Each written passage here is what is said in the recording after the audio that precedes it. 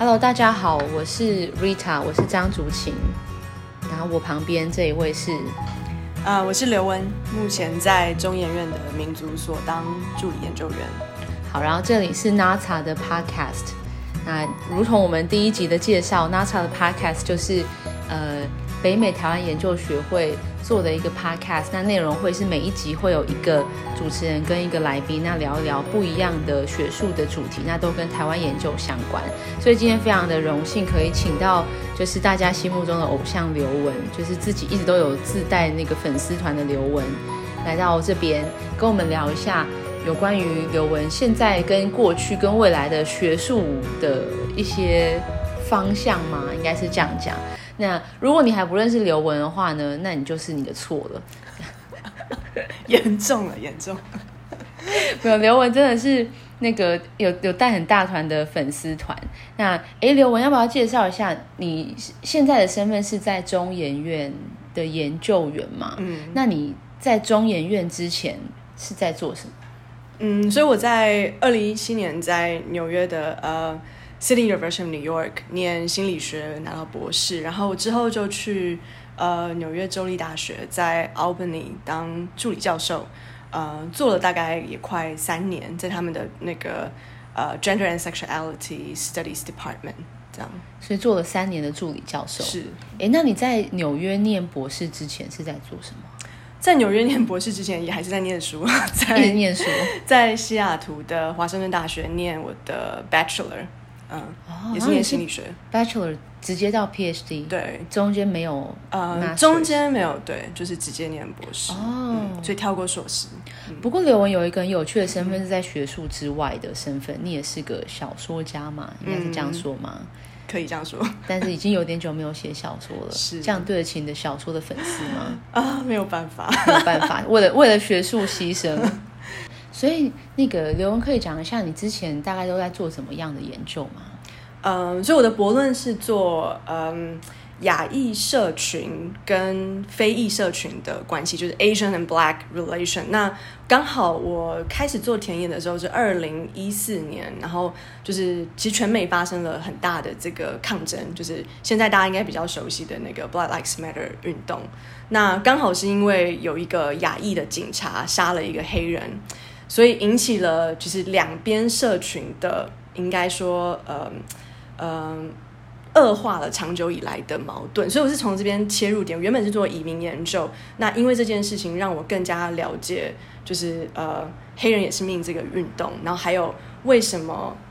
其实亚裔在美国一直是处于一个政治保守的状态，所以我是对这件事情很有兴趣。那可能也因为我对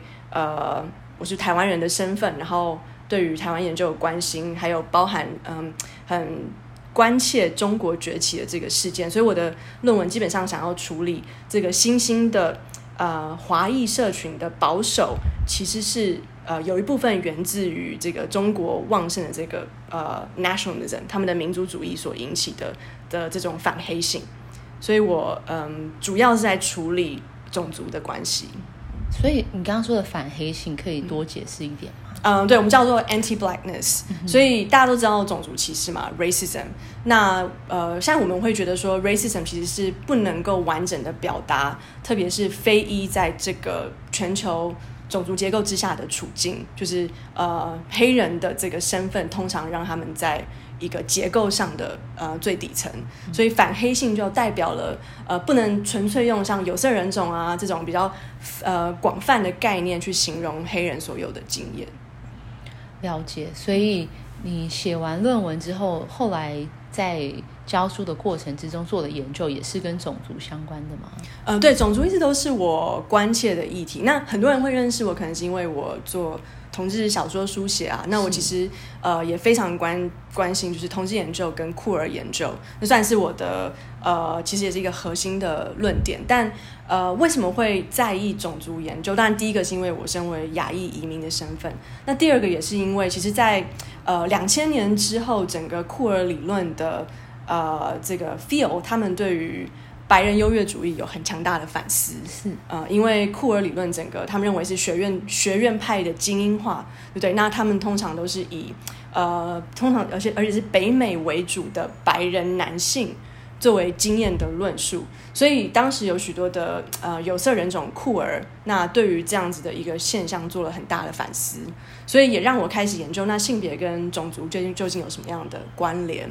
那这个也源自，所以在理论上我们就会回溯到像是殖民时期对于同性恋的污名化跟对于混血，特别是白人跟黑人的混血儿的污名化，其实同时发生的，也就是当时同性恋跟混血儿被认为都是无法繁衍后代的。是，所以这就让我们想到，就是其实一直从殖民时期开始，性别跟种族的我们就说共构性，它是无法被单一用一个身份来解读。所以从开始了解这样子的理论之后，我认为其实性别的研究跟种族的研究是没有办法分割，那种族的研究当然也跟性别无法分割。所以我所关怀的就是大概这两个结构的这种共共性。所以这个因为酷儿理论这个东西在台湾其实是有蛮明确，大概是所谓被引进的时间跟它被用什么方式引进，是谁来研究它，它其实真的是一个很学术的东西，而且是在某一种特定的学术场域。那从90年代到现在已经过了30年嘛，对不对？是30年嘛？算不出来。好，30年。那你觉得酷儿理论在台湾从30年前到现在，除了你刚刚讲的这一波的反思以外，现在在台湾的酷儿理论你怎么看它？我觉得你提到一个很重要，就是其实酷儿理论一直有它的时间性，包含它是从何而来，从什么时候而来，其实都是我们非常关切的项目。那在台湾很有趣的是，像你说90年代那一批引进的酷儿理论，多半是在英美文学学系。所以它中间有产生了一个翻译的这个动作。那我的好朋友在政大台文所的陈佩珍，他就有写了一个关于酷儿理论它究竟可不可以被翻译，还有它是不是能够真的走出学院的这个质疑。那我认为酷儿理论它的本土化目前是不够的，可是这并不是台湾学者不够认真的问题，而是其实酷儿理论像我刚刚所讲，它本身就有一个非常强大的地域性的 bias。它像现在很多学者会讲说，我们在讲酷儿理论的时候，我们要基本上要明确的指出 queer studies as American studies， 它是一个以美国经验跟反对美国自由派所延伸的一种激进的理论，所以它如何能够扩张成为一种跨国性的，甚至可以在台湾本土化理论，我认为还需要很多很多的功课。那这并不是说它没有任何就是跨国连接的可能性。那我觉得像现在，尤其是像很多台湾籍的学者所在做，或是连接像史淑美老师所说的那种Scientific Studies 华语系研究，它如何跟酷儿结合，我觉得其实目前有很多很有趣的新的现象。那台湾酷儿研究，我认为还有一个很有趣的现象，就是因为它常常被跟左翼连在一起，那台湾的左翼又通常很不幸的会跟统派连在一起，尤其是但为什么会发生这种事情呢？那第一个是因为其实像我所说的，酷儿研究在美国，它对于国族主义有一个很深切的反思，尤其是美帝国的反思，但是不是能够完全将这种 anti-American nation state 的分析马上植入于台湾的国族现况，我认为这个是需要很小心的处理。对，但如果直接的转译，那可能就会发生像我觉得现在台湾所看到的现况，就是你会变成酷儿理论好像是左翼酷儿独占了酷儿理论，而台湾同志却被打成是右翼的倾向国族的派系。那我认为这个二分法其实是非常不 productive 的。所以我觉得很多人会讲左派啊、左翼啊，或者左统这种词，那你可以帮我们稍微用白话文定义一下，到底左翼是什么意思？所以左右翼其实现在也是一个非常难以切割或分开讨论的政治 spectrum。那通常我们会认为左翼是对于政府有所批判、反威权，还有当然是反对资本主义。但在台湾的这个语境脉络，左右翼就变得有点好像不合时宜，或者是无法直接的置入，但这也是因为其实台湾的政治语境一直都是被亲中跟反中这两个东西所霸占，所以其实左右翼的思想在主流政治反而没有那么明确。但我认为其实目前也有更多青年对于这种左翼关怀的事件有所共鸣，像是认为薪资低薪的问题它是一个左翼关怀的项目，我们认为居住正义它也是一个左翼关怀的项目，所以左翼并不是像大家所讲一定是这么激进一定上街头或者是一定反政府，它其实就是对于一个基本人权经济自由保障的关怀，我认为这也是左翼所关切的。那比较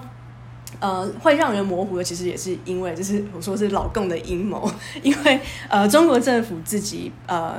掌握了左翼的论述，因为他们是社会主义起家，但是如果我们看到中国的现况，那它其实是一个完全新自由主义化的威权政府，那它跟左翼其实是扯不上空间的。但我觉得也是因为这样的关系，间接影响到了台湾人在华语语境中对于左翼的这个排斥。那你觉得在台湾的种族关系或所谓的族群关系里面，你觉得目前最大的困难或者说挑战是什么？当然是第一个，我觉得就是原住民的问题嘛，土地权利，还有最近这个狩猎的权利等等，我觉得这些都还没有很进入主流民众的想法，因为大家对于原住民还是有一种他者的想象，我觉得这是第一个。那第二个当然是也是我之前有所做过研究，就是东南亚移工的问题，那就是对于他们的薪资阶层的剥削，还有对于这个整个broker agency 中文应该是中介的这个剥削，我觉得这是一个很严重的问题。所以这两个我觉得是台湾目前一定必须要面对的种族上的问题。那另外一个就是所谓的如果我们进入种族的语境，那我认为其实台湾现在并没有一个非常正式的反种族主义的一个语境，所以像之前不是有那个唐德赛事件吗？他就控诉台湾是种族歧视，针对他。是，那当然这是非常 ridiculous， 就是他只是我们都知道他背后的原因是他想要讨好中国，但是对于台湾来讲，要怎么走入国际的语境，并不是马上的就说台湾没有种族歧视，因为这个是第一个它是错误的那第二个是我们怎么样借由这个机会来显示说当然台湾有种族的问题，那台湾可以怎么样帮助整个全球的反种族歧视的 campaign right 台湾 can help， 那台湾要怎么样去介入我觉得这是蛮重要的。所以种族的 consciousness 并不只是正在处理像是台湾内部的种族问题，也是要建立一个全球的种族的 consciousness。所谓这个叫什么反种族的意识嘛？对，我觉得种族的意识在台湾的确目前卡在一个我觉得很浅薄的一个讨论，就是你是客家还是你是讲台语的？对，你是讲台语的吗？讲台语的就是台湾人，然后其他人就突然出现一个问号，那我是什么人？我觉得目前台湾所谓的台湾人的这件事情，在其实过去的几十年的确有长出一个新的台湾人的意识，不过我觉得这个意识在形成的路上，其实有时候会蛮靠近，所以我们刚刚讨论的中国说的就是 Make China Great Again 这种我们大中国主义，我觉得现在有一点点台湾人这个意识